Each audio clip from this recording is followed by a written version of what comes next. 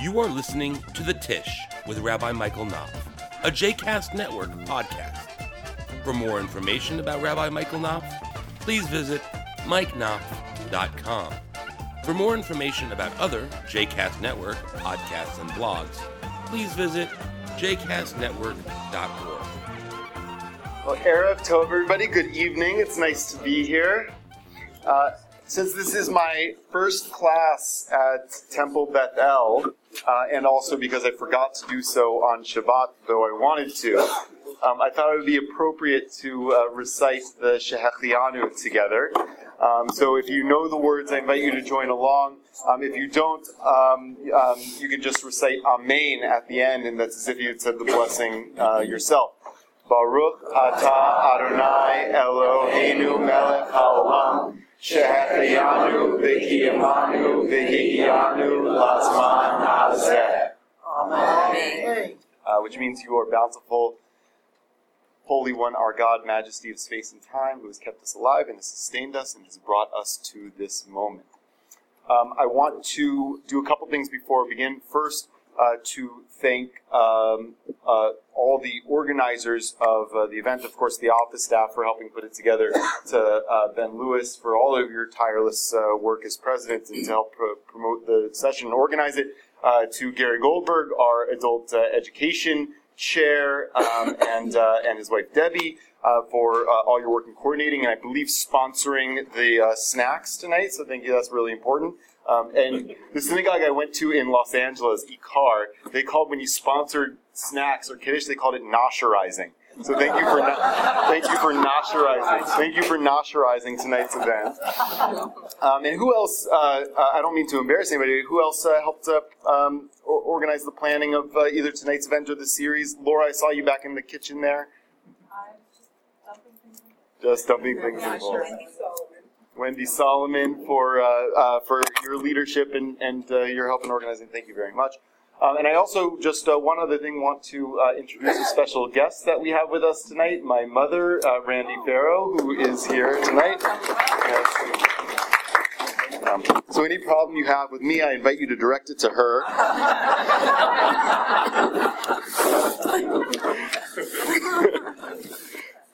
She'll echo them, I'm sure. Okay. So this class series is called 6 Spectacular Scriptures, and what I envisioned us doing is looking at 6 texts from the Tanakh, from the Hebrew Bible, that I find to be personally meaningful and deep and insightful and challenging, things that I've constantly turned to for study and reflection, and sometimes texts that have really shaped my life and have led me to where I am today. 5 of the 6 texts that we're going to look at are texts from the Torah. So in the Tanakh, which is the Hebrew Bible, there are 3 sections. Torah is the first 5 books. Nevi'im, which means the prophets, is the next 15 to 20 books, depending on how you count them. And what's that? Oh, sorry. And the third section is Ketuvim, the hagiographa, the other writings, which has Psalms and Proverbs and things like that. So 5 of the 6 are coming from Torah.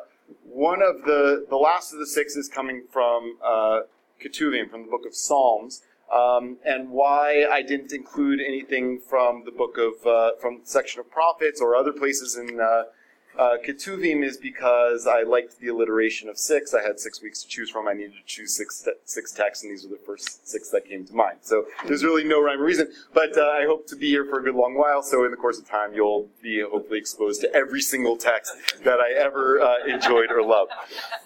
Okay, but the first one we're going to talk about is really a doozy, and I think that maybe the most primary, most essential of all of the texts that we're going to look at, because within it, I think, is contained the essence of what it means to be a human being, what it means to be a Jew, and how, as a Jew, we're called to relate to God, to other people, and to the world around us. But it's a text that, I have to say, Jews don't usually study. And if they do, they study in a very cursory way. So if I were to open it up, and I don't want to at the moment because we started a little bit late, if I were to open up a question of what do you know about the first chapter of Genesis, my guess is that you would talk about God creating the world being created in 6 days, God resting on the Sabbath, the creation of human beings. But my guess also is, in terms of the detail, a close study of it, what it's saying versus what our impressions are of what it says, my guess is actually there might be some disagreement or some confusion or some lack of knowledge in the room about that. And I know it's true for me. I grew up going to a Jewish day school. I went to a modern Orthodox day school in Atlanta, the Greenfield Hebrew Academy. And when we started studying Chumash, when we started studying Torah, we started with Leviticus. We started with Vayikra. And there was never a year that I can remember in kindergarten through 8th grade that we actually studied in depth the book of Genesis, and in particular the opening chapter of Genesis, in the way that we studied Leviticus, in the way that we studied Exodus, in the way that we studied Numbers. There are, I think, reasons for that. One reason is a kind of a practical one.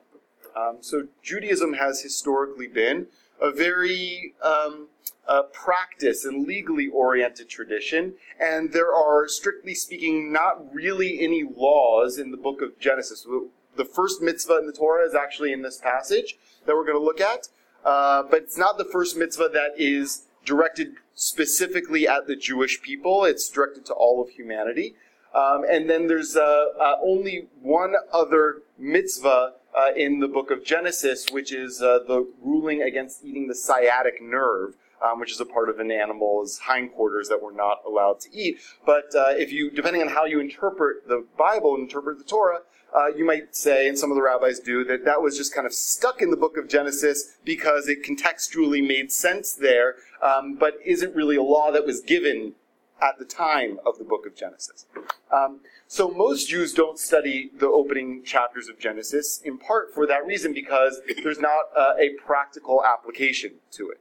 I actually disagree with that. I think that there are deeply practical applications to it. We'll talk about that. The second is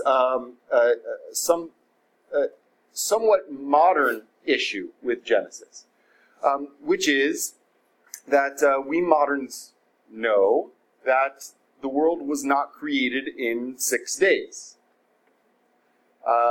And we moderns further know that the human being, the first human being, didn't get fashioned out of clay, didn't fall out of the sky, didn't appear out of nothingness, was formed through millions of years of biological evolution.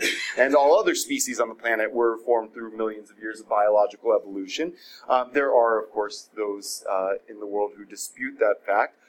Most Jews don't, even Orthodox Jews don't dispute those scientific claims, those scientific facts. There are some Jews who try to reconcile the biblical text with those scientific claims and those scientific facts. But by doing so, they really jump through hoops and jump through hurdles to try in one way or the other to get them to match.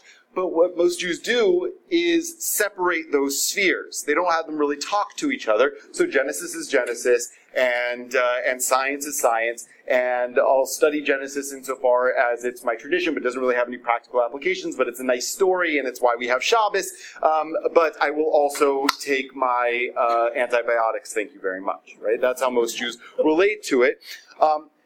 I advocate a different approach, which is why I think it's really important to study Genesis, because I don't think that the Torah was trying to write science. I don't think that the Torah was actually trying to explain how the world came to be.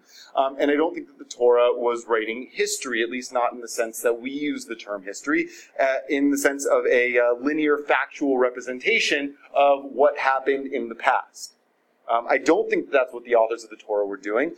I think that the authors of the Torah were trying to answer big questions about what it means to be a human being, how are we supposed to relate to the world, what is the nature of God, what's the nature of the cosmos, and they told it through story. They told it through metaphor, and you can't get more fundamental than a question of who are we and what are we supposed to be doing here, than starting with, well, where did we come from in the first place? They weren't necessarily interested in, did this actually happen like this? If you were to ask the authors of this text that question, they would look at you like you were from Mars. That wasn't what they were concerned about. What they were concerned about was, what is the meaning we're trying to convey for people's lives through this narrative device? That's what I think. Okay? You can contest that. I'm happy to have us contest that and happy to have us have a conversation, but that's just where I want to begin tonight. But I do want to point out, if you look at the top of the page, some of the voices in our tradition that mitigate, just so we have them aired out in front of all of us, that mitigate against studying the text that we're about to study together. So in the Mishnah, the central work of Rabbinic Judaism, 2nd century Palestine, the tractate Chagiga, which deals with some sacrificial issues, but then gets into some more esoteric stuff, says the following: anyone who looks into 4 things, it would be better for him or her to have never been brought into this world. What is above, what is below, what was before, and what is after. It's a little bit opaque, that text, but basically what it's saying is, it's better for you never to have been born than to study Genesis. That's basically what it's saying. Okay? So if that scares anybody here, there are exit signs on either side of the room. Okay, the second thing, if you look at the second page that I have, text number 2, which is Rashi's commentary on Genesis. We're going to come back to this text as well, but just to show what he says, it was not necessary to begin the Torah except from the passage from Exodus, "This month is to you," which is actually late in the book of Exodus, after the stories about Moses and the burning bush. Rashi's saying they shouldn't have even begun the Torah there. They should have begun the Torah with the Exodus from Egypt. Forget about Moses, forget about the plagues, half of Diana would be gone, right? We should start with the Torah with the first commandment, which is the commandment to consecrate the month of Nisan, which is the month that Passover is in, and which is the first commandment that the Israelites were commanded. And then he goes on to say, so if that's what the Torah should have started with, why did the Torah start with the book of Genesis? And we'll get there in a second. So we do have these voices in our tradition that basically say a nice Jewish boy or girl shouldn't really be studying these texts. So we're going to study it anyway. Okay. Questions so far? Okay. I also brought a little bit of show and tell before we look at the actual text, which if you look at the source sheet that I brought, you'll see these texts in one way or the other referenced on there because they were very influential in my thinking. Perhaps the most influential in my thinking about the book of Genesis is my teacher and mentor, Rabbi Bradley Shavit Artson, who's the dean of my rabbinical school in Los Angeles, the Ziegler School of Rabbinic Studies. And he recently wrote this book called God of Becoming and Relationship, which is an excellent book, talking about a different way of thinking about Judaism and God, called process theology, which is a philosophical school that was started in the early 20th century by a mathematician turned philosopher at Harvard named Alfred North Whitehead. And Rabbi Artson is one of the first people to kind of systematically adapt that approach to philosophy in a Jewish lens. And in doing so, I think opens up Jewish texts in ways that many of us have been taught not to see them, but in actuality are really what they're saying, and to be honest about what our texts are saying, and to think about God, to open ourselves to be able to think about God in the way that if I were to push many of us, my guess is most of us actually do think about God. So it's a really great book and very accessible for anybody's level. The second is Seek My Face by Rabbi Arthur Green, who is a close family friend of my wife's, but that's not why I'm recommending the book. I'm recommending the book because it's a really excellent mystical and philosophical approach to God, also I think very accessible and very good. The third book is not specifically Jewish, It's a Protestant theologian named Catherine Keller, who, like Rabbi Artson, is a process theologian, although does so in the Christian side of things. And this book is called On the Mystery. She also has another book called Face of the Deep, which is even more dense and difficult than this one is, although this one's a little bit dense and difficult too. Although she has great use of language. So we'll see in the Hebrew, there is a word in the Hebrew in the first chapter of Genesis, tehom, which means the deep. It's the dark place of primordial creation. And she says that we've ignored that passage, which I think is true. We'll look at that in a second. And she says the reason we've ignored that passage is tehomophobia. Right, so we're afraid of the darkness, we're afraid of chaos. Okay, so anyway, Catherine Keller is great, and then the other book is the Bible. Okay, which I also commend to you as well. Okay, so here's I think the best way for us to do this, because there's a lot of text, is for me to kind of just roll through it and pause as there are things that I want to call to our attention. And for you to interrupt me if there are questions or comments that you have, and you're welcome to do so. And hopefully we'll leave some time at the end for conversation. Okay. So we're going to do this primarily in English with reference back to the Hebrew text as needed, just in the interest of time, because I really have a whole chapter and a little bit here for us. Okay, so the first thing, when God began to create, you guys see where I am? When God began to create heaven and earth, the earth being unformed and void, with darkness over the surface of the deep, and a wind from God sweeping over the water, God said, "Let there be light," and there was light. God saw that the light was good, and God separated the light from the darkness. God called the light day, and the darkness he called night. And there was evening, and there was morning, a first day. Was there anything surprising about that passage to you?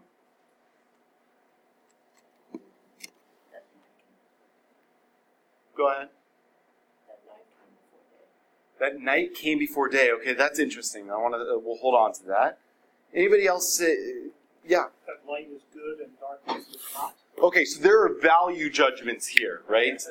That's important because that indicates the fact that we are looking at a moral text, right? Good and bad are moral categories. And so that's a really important point. I'm glad you pointed that out. We will talk about that. Yes? And a wind from God sweeping over the water. If the world hadn't been created yet, where did the water come from? Ah, good. Water is the spirit. The water is the spirit of what?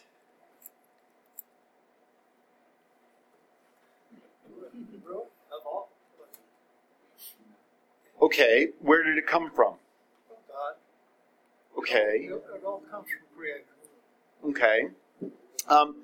I think that, first of all, it's so there are two issues here. Yes? The flow that existed before God. Okay, so that's a really radical thing to say, that something existed before God. But indeed, it's a really good question because you seem to have some things here already at the beginning of creation, perhaps even before creation. So that's actually, let's just go back there for a second. So what I thought might be surprising to some people in this room is the language, at least of this translation. Because most of us, I would imagine, are accustomed to hearing the opening words of the Bible. What's that? In the beginning. Right. Most of us are accustomed to hearing, I think, the opening words of the Bible as, in the beginning, God created the heavens and the earth. Right? So just an anecdote. I was in college. I was a Hebrew school teacher in Great Neck, New York, and we took a retreat with our Hebrew school kids to like a retreat center in the Catskills, one of the few that still existed. And they had one afternoon a quiz show, and one of the questions of the quiz show was not a Jewish-themed quiz show. One of the questions of the quiz show was, what are the opening words of the Bible? And me, being a student of conservative Judaism, a reader of the Jewish Publication Society's translation of the Tanakh, which I think is really one of the most excellent translations of the Hebrew Bible that's out there, where this translation comes from. I wanted to say, when God began, right? But of course, they were looking for in the beginning. It turns out that this translation is probably the most contextually accurate, because the opening words of Genesis in the Hebrew, Bereshit bara Elohim, are not a definitive declarative statement. First of all, if you're a Hebraeophile, you'll note that Bereshit is not the same as Ba-reshit, right? Bereshit is not the or beginning, is a, right? So there's no article the there. That would be Ba-reshit. But also, it is not reshit is not beginning. It is an action statement.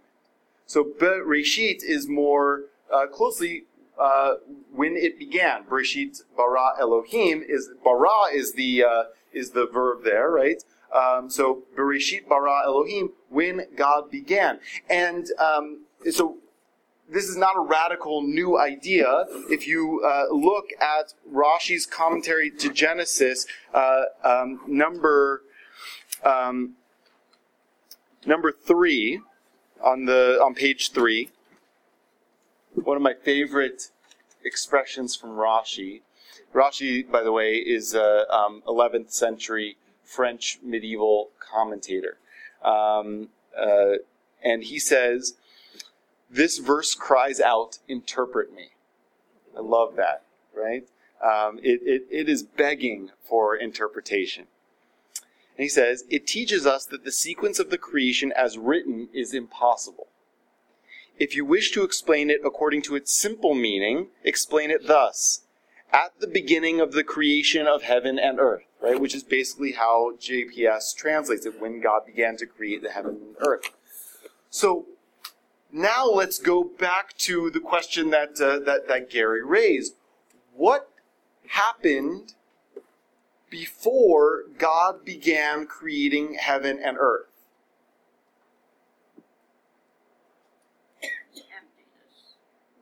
Well, that actually happens after God begins creating the heaven and earth, or during God's creation of the heaven and the earth. Okay, maybe, right?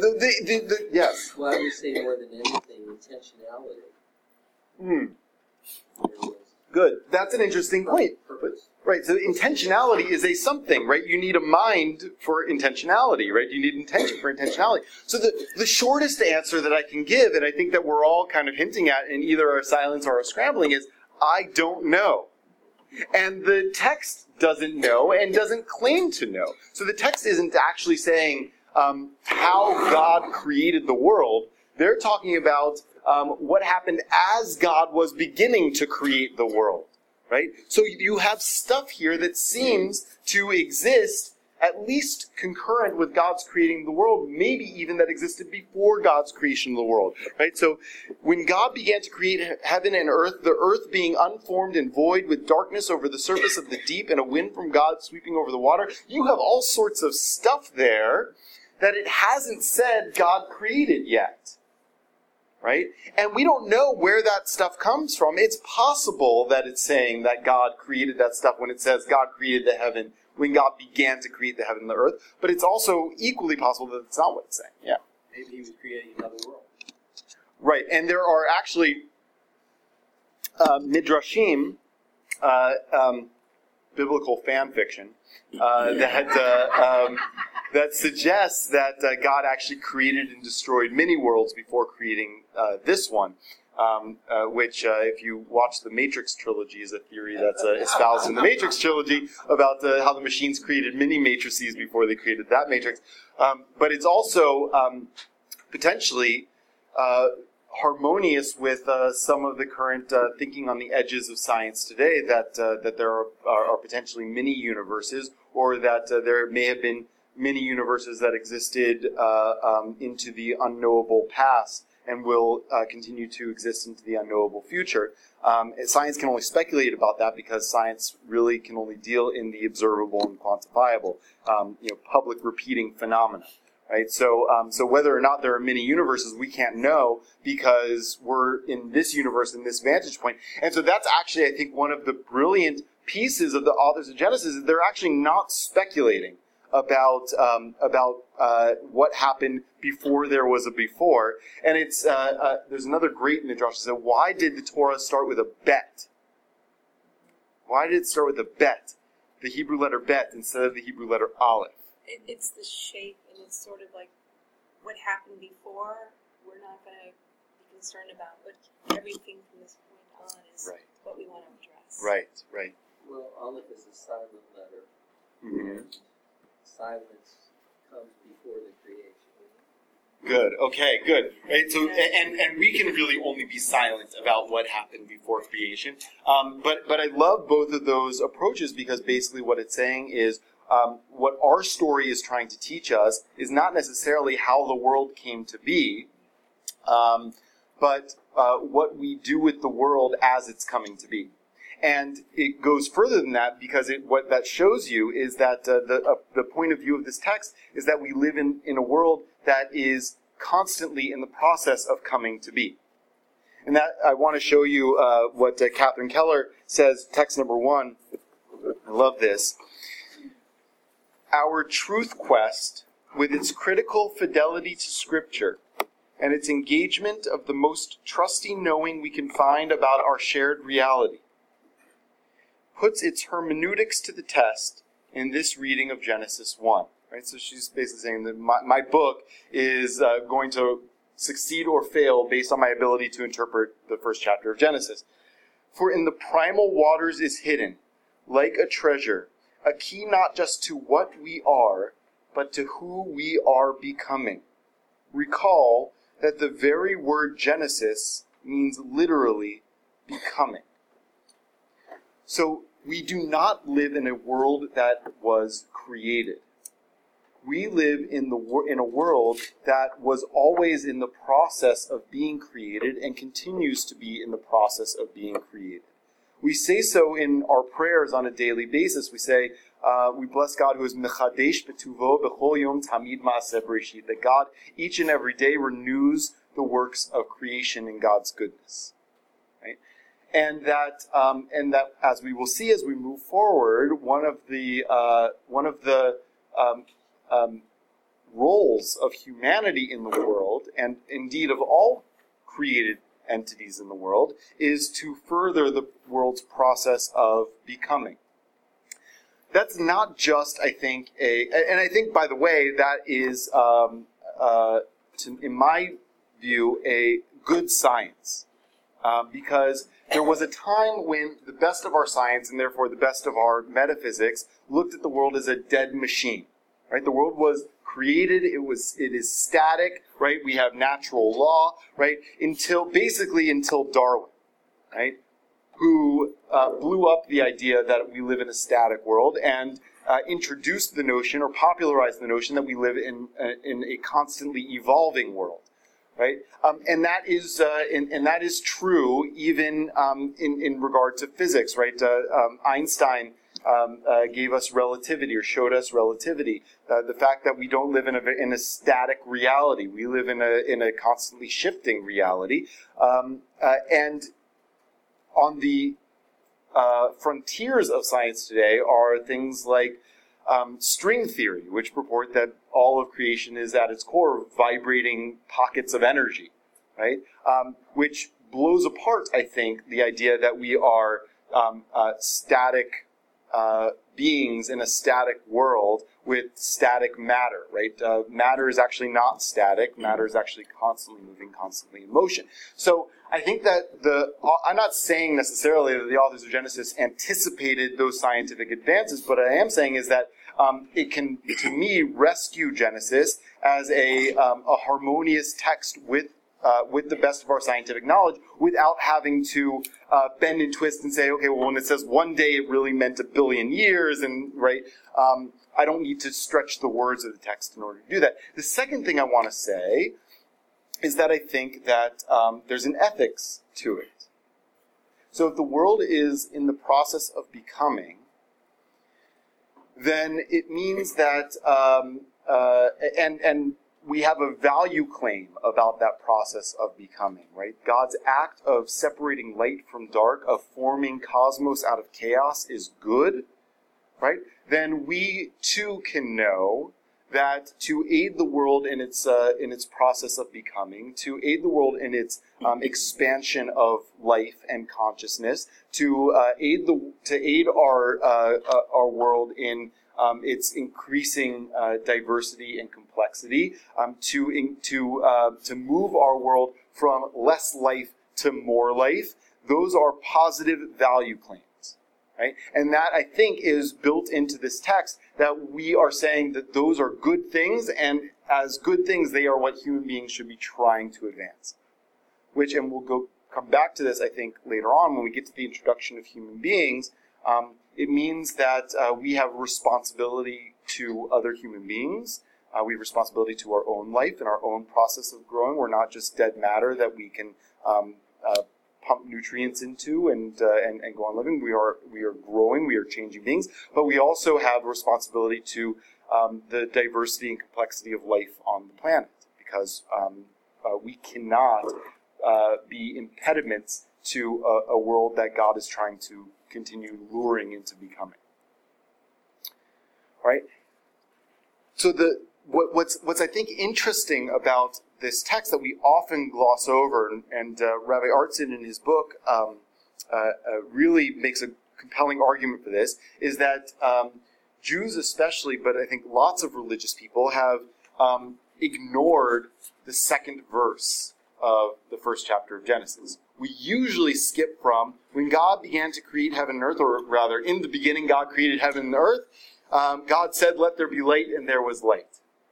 But the second verse is really radical, and is not an independent verse, but is part of an ongoing sentence of those first three verses. It's actually one continuous idea, right? That God's creating heaven and earth happened taking unformed and void material, right? So the Hebrew of that is tohu vavohu, which no one really knows what it means, but I think the best definition of it is chaos, right?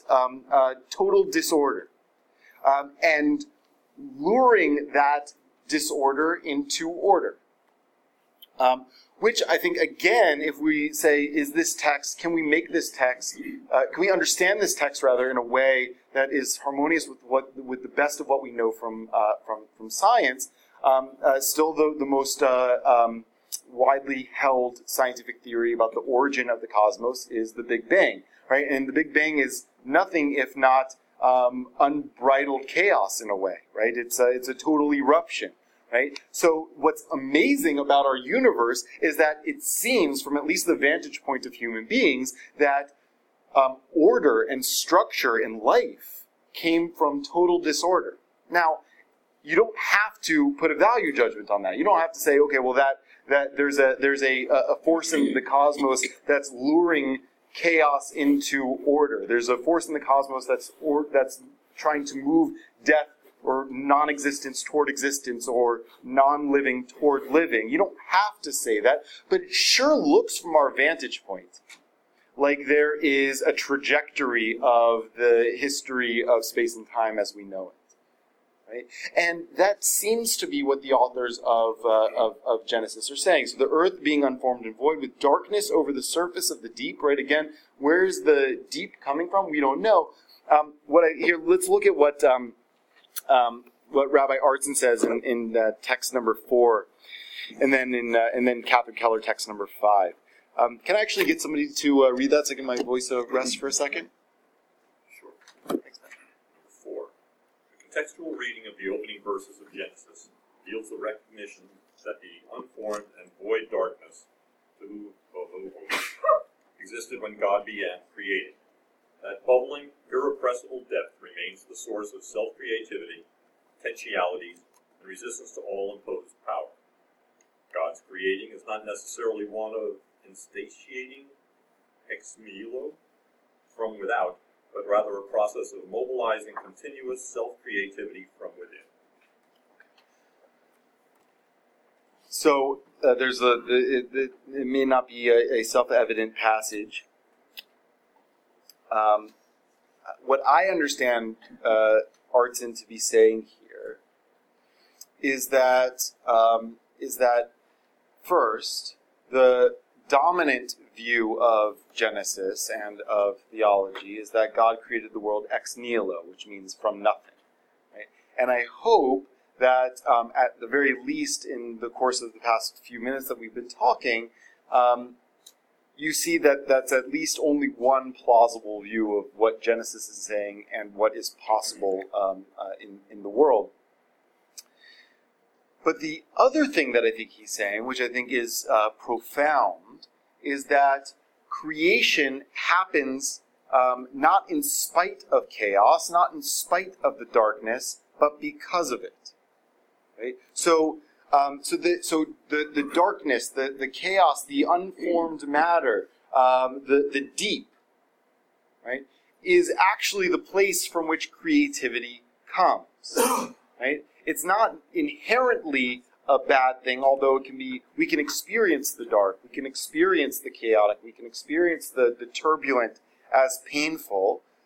But many of us also know that sometimes when we are in our darkest moments is when our creativity is most likely to erupt, and we're most open to seeing the possibilities, and we are most yearning and hopeful for a better future. And I think that's exactly what the authors of Genesis are saying here: is that God uses the chaos, uses the darkness to bring out novelty, to bring out creativity, to bring out complexity, to bring out light. And to me, that is a value statement as well, a guide for what it means to live in a world in which there is still unformed and void and deep. We still live in this universe. We still live in a universe that's not completely cosmos. We still live in a universe that has chaos. We still live in a universe where there's pain and tragedy and suffering, right? And it's not necessarily saying there is such a thing as a perfected universe, although there may be a trajectory toward improvement, toward repair, toward wholeness. But it's also saying that within the reality in which we have, we can look at the darkness, we can look at the deep as either an oppressive force that crushes us, or as the place from which novelty can be birthed. And that's a choice that we have. But God's response to it is to flutter over the surface of the deep, right? To be touching it, to be bringing out from it, right? And from being close to the deep, from being close to the darkness, that's where God says, "Let there be light." And there was light. Right? It has to be that place. God can't create light unless there's darkness that God is touching. Right? And that's true for us too, in a way. We can't create light unless we encounter and experience the darkness. That doesn't mean, now you see, it says God called light good and dark bad. That doesn't mean that the dark is good. I'm not saying that bad things that happen to people in the world or bad things that happen in the world are good. But they can be places of novelty and creativity and urges toward more life and more justice and more love. It doesn't explicitly claim that the tohu vavohu is bad. Right. It does not say the tohu vavohu is bad. All it says is that the light was good. Exactly. Yes, thank you for clarifying that. Sorry if I was misleading in what I said about it, but that's really important, right? It doesn't say that it's bad. It just says that light is good. So we know what we should be moving toward. We know what we should be bringing into the world. Oh, thank you. We know what we should be bringing into the world. But whether we experience the darkness as bad is actually, in some way, a choice that we have. That doesn't mean that bad things that happen aren't bad, but we also have a choice of how we experience those things and what we do with them. Okay. Now God says let's move on to verse 6. So God said, "Let there be an expanse in the midst of the water, that it may separate water from water." God made the expanse, and it separated the water which was below the expanse from the water which was above the expanse. And it was so. God called the expanse sky, and there was evening and there was morning a second day. What I think is amazing about the trajectory of this text is that, as was mentioned before, life emerges from water. Right? The water is actually the building block of our world. It says when God began to create the heaven and the earth, but actually we don't really get to the earth until much later, right? We have light and we have water, right? And in fact, on a certain level, that's the building block of all life, right? I love this phrase, so I'm going to use it. Rabbi Artson, in one of his books, I think in this book, maybe it was in his doctoral dissertation that I read, calls human beings little bags of ocean powered by lightning, right? Which is what we are, right? We're 70% water, right? Our blood is mainly composed of the same saline solution as is in the ocean, right? And the way we spark into life, or the way our life sparked into life, is probably lightning heating and animating organic compounds. Right? We are bags of ocean powered by lightning, and so what this text is telling us is that all life actually comes from that place. All the world actually comes from that place. So that's actually a really important piece of science that I think the Torah calls into our consciousness as a piece of morality, as a way of looking at the world. Carl Sagan, when he did the original Cosmos series, popularized this idea, and Neil deGrasse Tyson, who just did the newer Cosmos series, also echoed it. The idea that we are all made of stars. Right? The same particles that were flung out at the beginning of the Big Bang are the ones that make up all of our cells, all of our world, all of our universe, right? So we're all made of that, not only the Big Bang, but also of exploding stars after, right? We are all of that material, and that material becomes the molecules that make up the oceans that end up giving life to us, right? So there was did any of you watch this most recent Cosmos series? One of the episodes, Tyson shows the commonalities of our DNA, not only with chimpanzees and other primates, but then compares it to trees, right? And it's amazing how much structure of our DNA is shared with all life on Earth. In a real way, we are cousins with every other living thing on the planet, and in a certain way with anything that we consider non-living on the planet as well. Right? We share those molecules, we share those atoms, we share that DNA, and in a way we share that energy too. So this is actually bringing that to the forefront of our consciousness, that we are actually in a real intimate connection with all of the rest of creation, living and non-living. Right? So that, I think, has moral implications too. How would you relate to a world in which the trees are our cousins and the ocean is our mother? Right? How do you relate to that world? It's different than if you think that the ocean is just a dead thing that you can swim in. Right? It's very different. And it's the quote that I brought from Art Green. Yeah, sure. This helps. Okay, so look at text number 10. Can someone read what Rabbi Arthur Green says in text 10?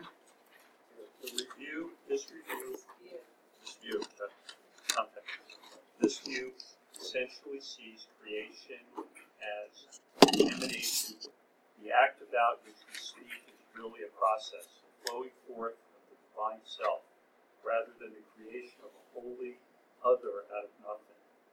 It is divinity becoming universe, or pure being guarding itself in forms, rather than a specific deity creating a universe outside of itself.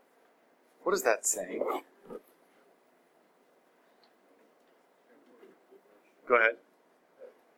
The universe that all creation is a sun adds up to be God. That's right. It's not that God created the world. Right? It's that God is the world. Right? And so in a certain sense, all of us share in a oneness of all creation.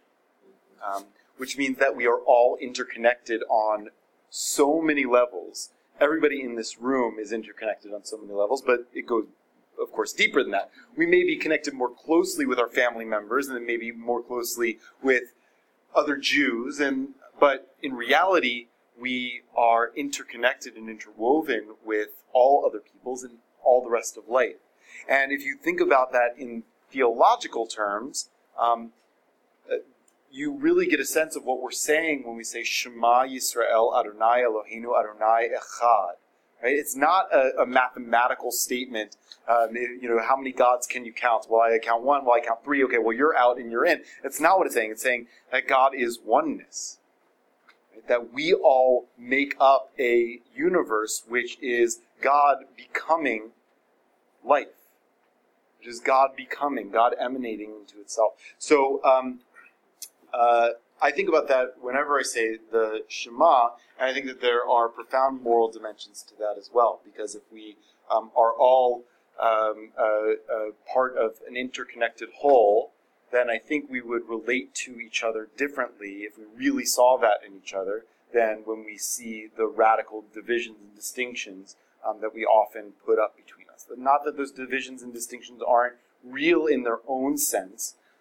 In some senses they are, and in some senses they're important. I don't necessarily endorse John Lennon's world, but it does mean that in a bigger sense, in a metaphysical sense, those distinctions are actually kind of arbitrary and somewhat imagined. Forgive the pun about imagined, but you get what I mean. Okay. All right, I'm going to kind of blow through some of the next passages of the text just so we see them. God said, "Let the water below the sky be gathered into one area that the dry land may appear," and it was so. God called the dry land earth, and the gathering of waters he called seas. And God saw that this was good. Again, we have another moral statement, right? This was good. And God said, "Let the earth sprout vegetation, seed-bearing plants, fruit trees of every kind on earth that bear fruit with the seed in it." And it was so. The earth brought forth vegetation. Okay, that is, we'll come back to that. Let me just finish the passage, right? The earth brought forth vegetation, seed-bearing plants of every kind, and trees of every kind bearing fruit with the seed in it. And God saw that this was good. And there was evening and there was morning, a third day. So anybody have an intuition about why I paused at that statement, the earth brought forth vegetation? Sustains us. Okay, it sustains us. Good. What else do you notice about that? Different than maybe some of the other passages we saw before. God didn't directly make the vegetation. That's right. He created the earth that brought forth the vegetation. That's right. We live in a self-creating world, right?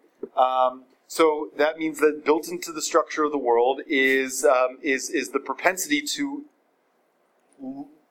move toward life, to become more life, right? And that's not just a throwaway line. I think that is crucial to the whole enterprise, right? We don't live in a world in which God created it once and then it just was, right? We live in a world in which it is constantly self-creating, right? And there's a value judgment to that. That is good.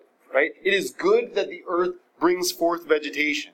Right? It is, you'll see again, right? It is in the passages coming up. It is good that the living things that are on the planet reproduce and bring out more life. And what we know from Darwin is that not only do we bring out more life, but we bring out more diversity. Right? I think that's built into this too. That is good. Right? So if it's a positive good for the earth to regenerate, for the earth to bring out more life, if what we're saying is that more life and self-creation is a good thing, then that has implications for our morality as well.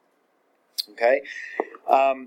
God said, "Let there be lights in the expanse of the sky to separate day from night. They shall serve as signs for the set times, the days and the years. And they shall serve as lights in the expanse of the sky to shine upon the earth." And it was so. God made the two great lights, the greater light to dominate the day and the lesser light to dominate the night and the stars. Okay? So we those of us who took college astrophysics class know that this can't be true. Maybe Rashi's right that the order was just reversed for whatever reasons, and they really meant that the stars came first. And of course you have the issue of, well, what produced the light if you didn't have light-producing things, which don't come until the fourth day. But in any event, here you have it. The stars, and God set them in the expanse of the sky to shine upon the earth, to dominate the day and the night, and to separate light from darkness. And God saw that this was good. Again, the separation of light from darkness is a positive good. And there was evening and there was morning, a fourth day. God said, "Let the waters bring forth swarms of living creatures." That is I think a wonderfully anachronistic, biologically astute statement. Let the waters bring forth swarms of living creatures. How did they know that?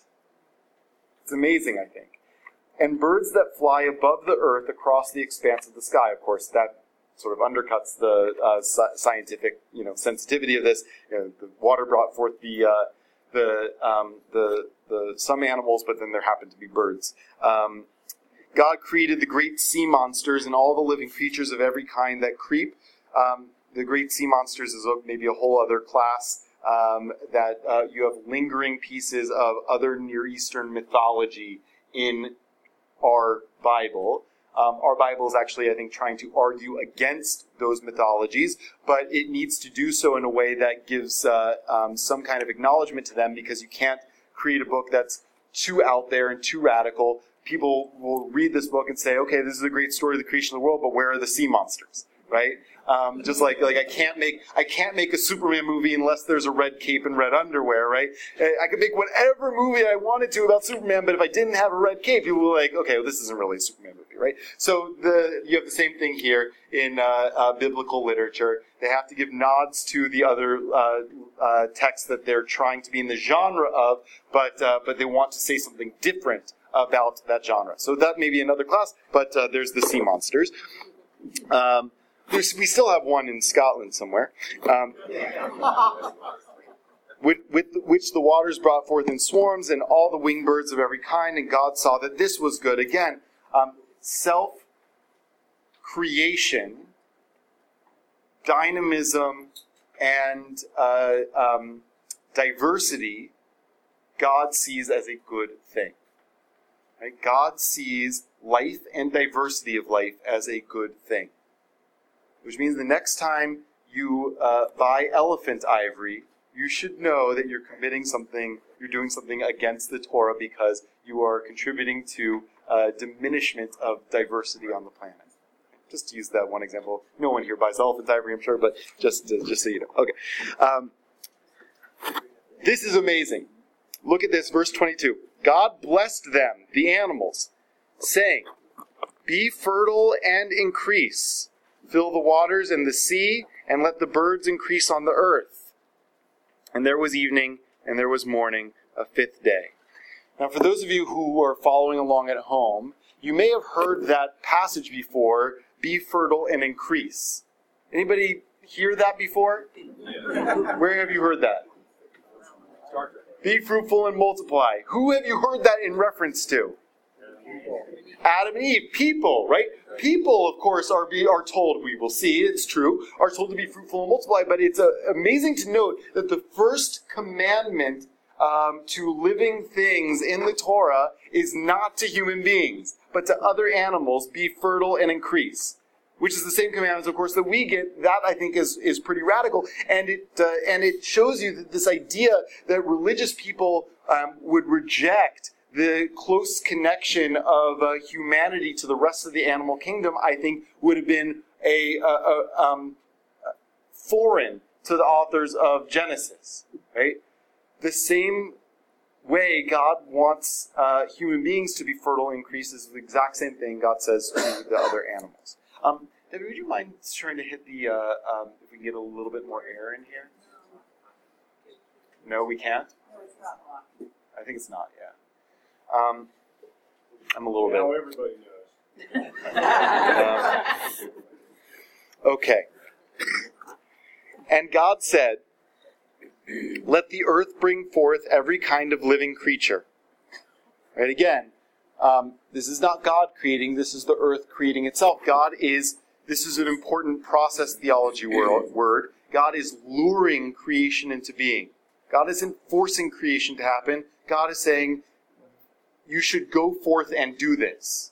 Right? And it does it itself. So the earth bring forth every kind of living creature, cattle, creeping things, and wild beasts of every kind. And it was so. God made wild beasts of every kind, and cattle of every kind, and all kinds of creeping things on the earth. And God saw that this was good. Again, a moral statement. And God said, here we go. God said, let us make man in our image after our likeness. They shall rule the fish of the sea, and the birds of the sky, the cattle, the whole earth, and all the creeping things that creep on the earth. And, okay, let's just pause there for a second. Who is God talking to here? When God says, let us make man in our image, who is the us?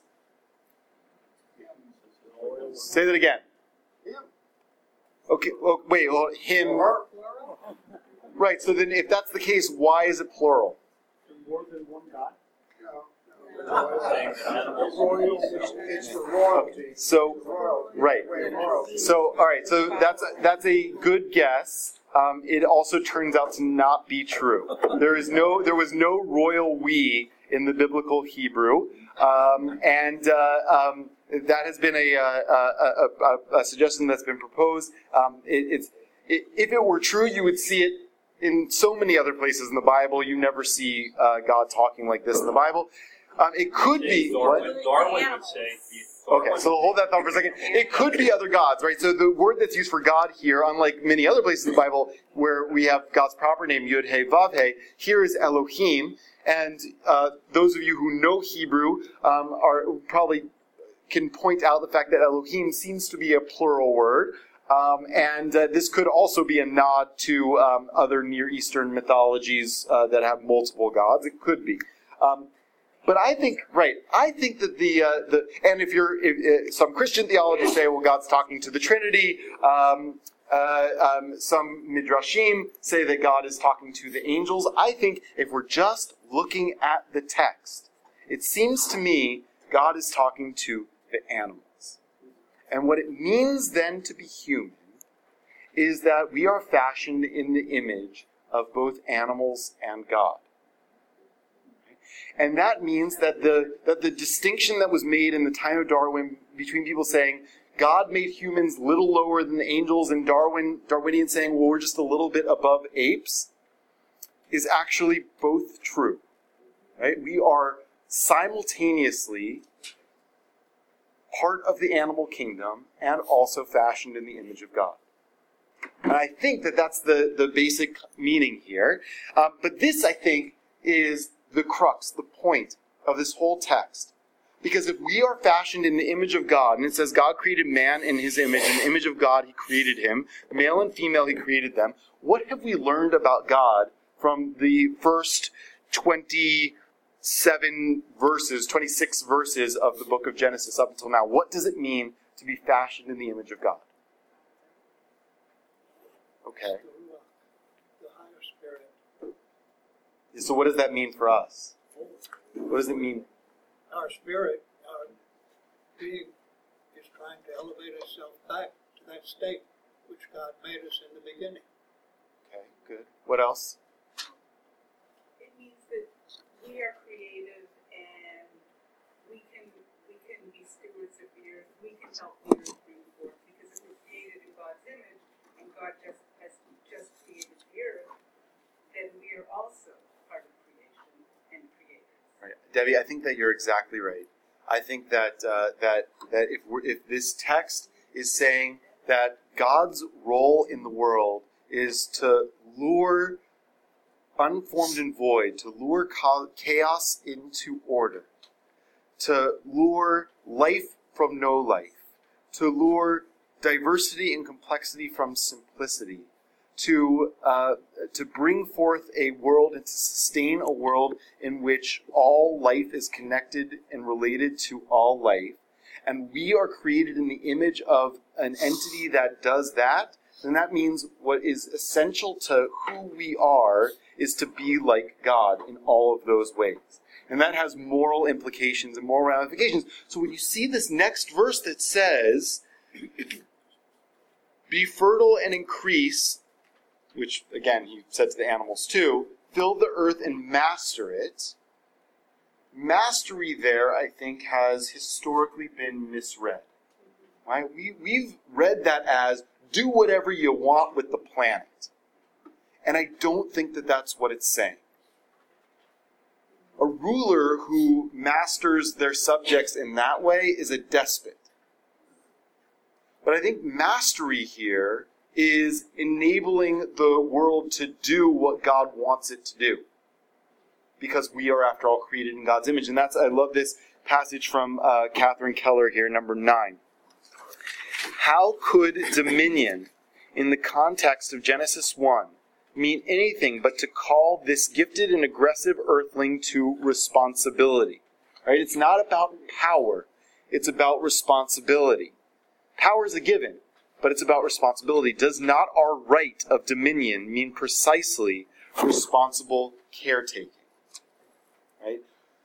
The Genesis is leading toward the creation of human beings not as the pinnacle of creation for the sake of our power over creation, but of being God's responsible stewards of creation here on earth. That's, I think, the role of humanity here. And it goes even deeper than that when we talk about power dynamics, because in this telling of the creation of humanity, male and female, he created them. The idea that women came after men and are in some way subjugated by or dominated by men, which is what seems to be the case in Genesis 2, is a different telling of the creation of human beings. And this is not a radical statement by Knopf. Even Orthodox rabbis note the distinction between what happens in Genesis 1 and Genesis 2. There's a famous book by Joseph Soloveitchik, who was the dean of American Orthodoxy in the last century. He wrote a great book called The Lonely Man of Faith, and suggested that the two tellings of the creation of human beings in the chapter 1 and chapter 2 of Genesis talk about different sides of human personalities.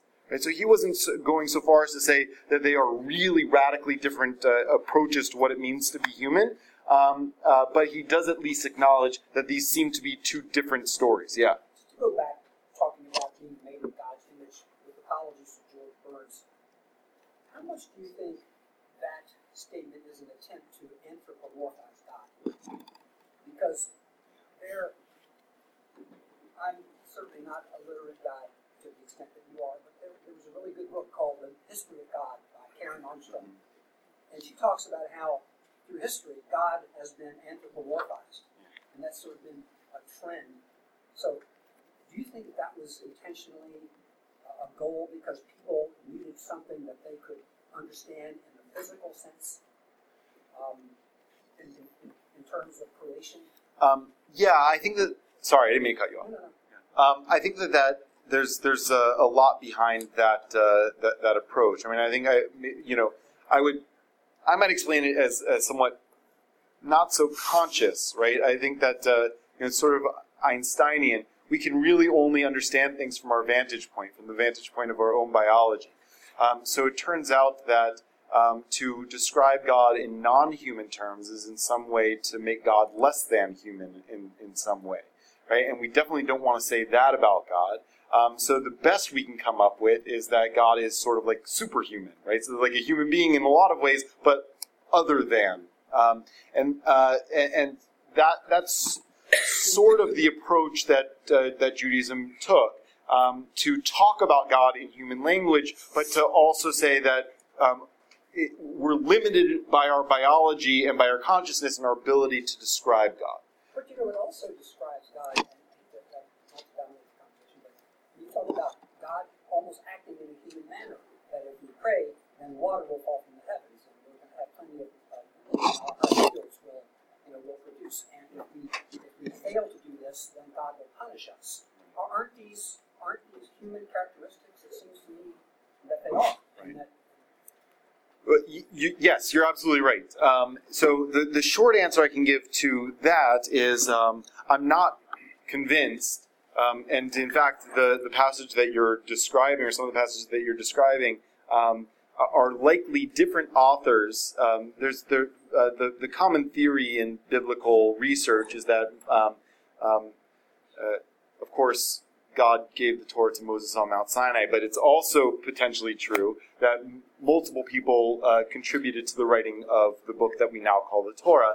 And so it seems like there are probably different authors that wrote the first chapter of Genesis than wrote, say, the second paragraph of the Shema, which describes, don't fulfill the commandments, then the rain's not going to fall, etc.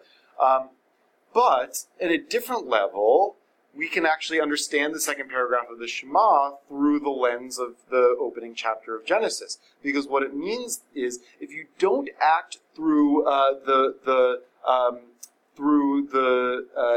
avenue of godly responsibility that we have, actually we will destroy the natural world in all of those ways. So if you don't live certain ways, if you don't uphold the basic tenets of Jewish morality, not only in our relation to other human beings, but also in relation to the planet, yeah, you will get the planet to such a way that the rain won't fall in its season, and right, it's collective more than individual, but there's truth to it, as we're discovering now, and hopefully our winter this coming year will be a little bit better. All right, so let's just finish the opening chapter just so we see, and then we'll conclude for the night. And I'm happy, of course, to continue the conversation with anybody who wants, but I also want to make sure to get people home on time. So God said, "See, I give you every seed-bearing plant that is upon all the earth," talking to human beings. "I give you every seed-bearing plant that is upon the earth, and every tree that has seed-bearing fruit, they shall be yours for food. And to all the animals on land, and to all the birds of the sky, and to everything that creeps on earth, in which there is to be the breath of life, I give all the green plants for food." And it was so. And God saw all that he had made, and found it very good. Right? That's a difference, right? We had good before it, now it's very good. And there was evening and there was morning, the sixth day. So it will probably take too much time to speculate on what very good means in relation to everything that exists that was good. But certainly it has to mean that the role of human beings on earth, which is the major difference between days 5 and day 6, is a piece of that. Right?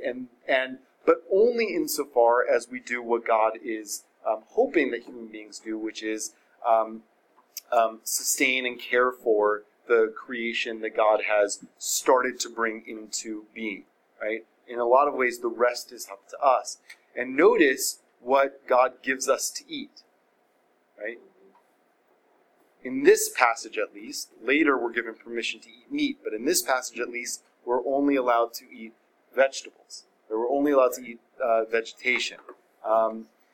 That, I think, is important. Right? We know now the unsustainability of the way human beings consume meat. We also know of the real moral challenges of eating meat. Not that inherently eating meat is immoral, but treating life as if it were never life is, I think, from the point of view of the first chapter of Genesis, not what we're called to do. So treating meat as if it's just, it was created as came on styrofoam and wrapped in cellophane, and that's, what are you talking about? That's where it comes from. It comes from the grocery store shelf, right? That's actually not what Genesis is saying, right? We know where it comes from, and that's precisely why I think Torah could have said anything. I'm sure the authors of Genesis liked eating meat, right? But it goes out of its way to say, the authors of Genesis were the priests, so they sacrifice animals in the temple, right? So, but they go out of their way to say, at least here, our initial state is to eat only vegetables, and I think there's good reason for that. And then finally, the heaven and earth were finished in all their array. On the seventh day, God finished the work that he had been doing, and he ceased on the seventh day from all the work that he had done. And God blessed the seventh day and declared it holy, because on it God ceased from all the work of creation that he had done. So, of course, that is the origin of what we call Shabbat. But I think that there's a deep message and ethic to that, too. So, first of all, it means that the pinnacle of creation is not humanity, but Shabbat. And it's Shabbat because Shabbat, if humanity masters creation, tries to control creation, tries to work creation, Shabbat says on a certain level, creation exists for creation's sake and not for humanity's sake. More than that, Shabbat is an opportunity to step away and to say that the world doesn't need constant tinkering. The world has its own rhythm and its own life and requires its own rest as well. And the final thing is that Shabbat is an opportunity to step back from the act of creation, which humans are now supposed to be a part of, and to say, wait a minute, to go back to the time before God began to create and say, wait a minute, what is it that we really want to build here? What is it that we're really striving toward? And if we constantly are engaged in the creative act and the creative process, we can't ever get that vantage point of where do we need to be going and what are we trying to build. And I think, if just to end with a teaching of my teacher, Rabbi Sharon Brous, that Shabbat is an opportunity to dream of the world that we're supposed to be building together. And indeed, I think that the text of Genesis is talking about a world that we, in partnership with God, are working to build, a world in which order is born out of chaos, in which creativity comes from darkness, in which light is separated from dark, and in which light and complexity and diversity erupts and is called to continue erupting, and that we are called to sustain. Thank you very much.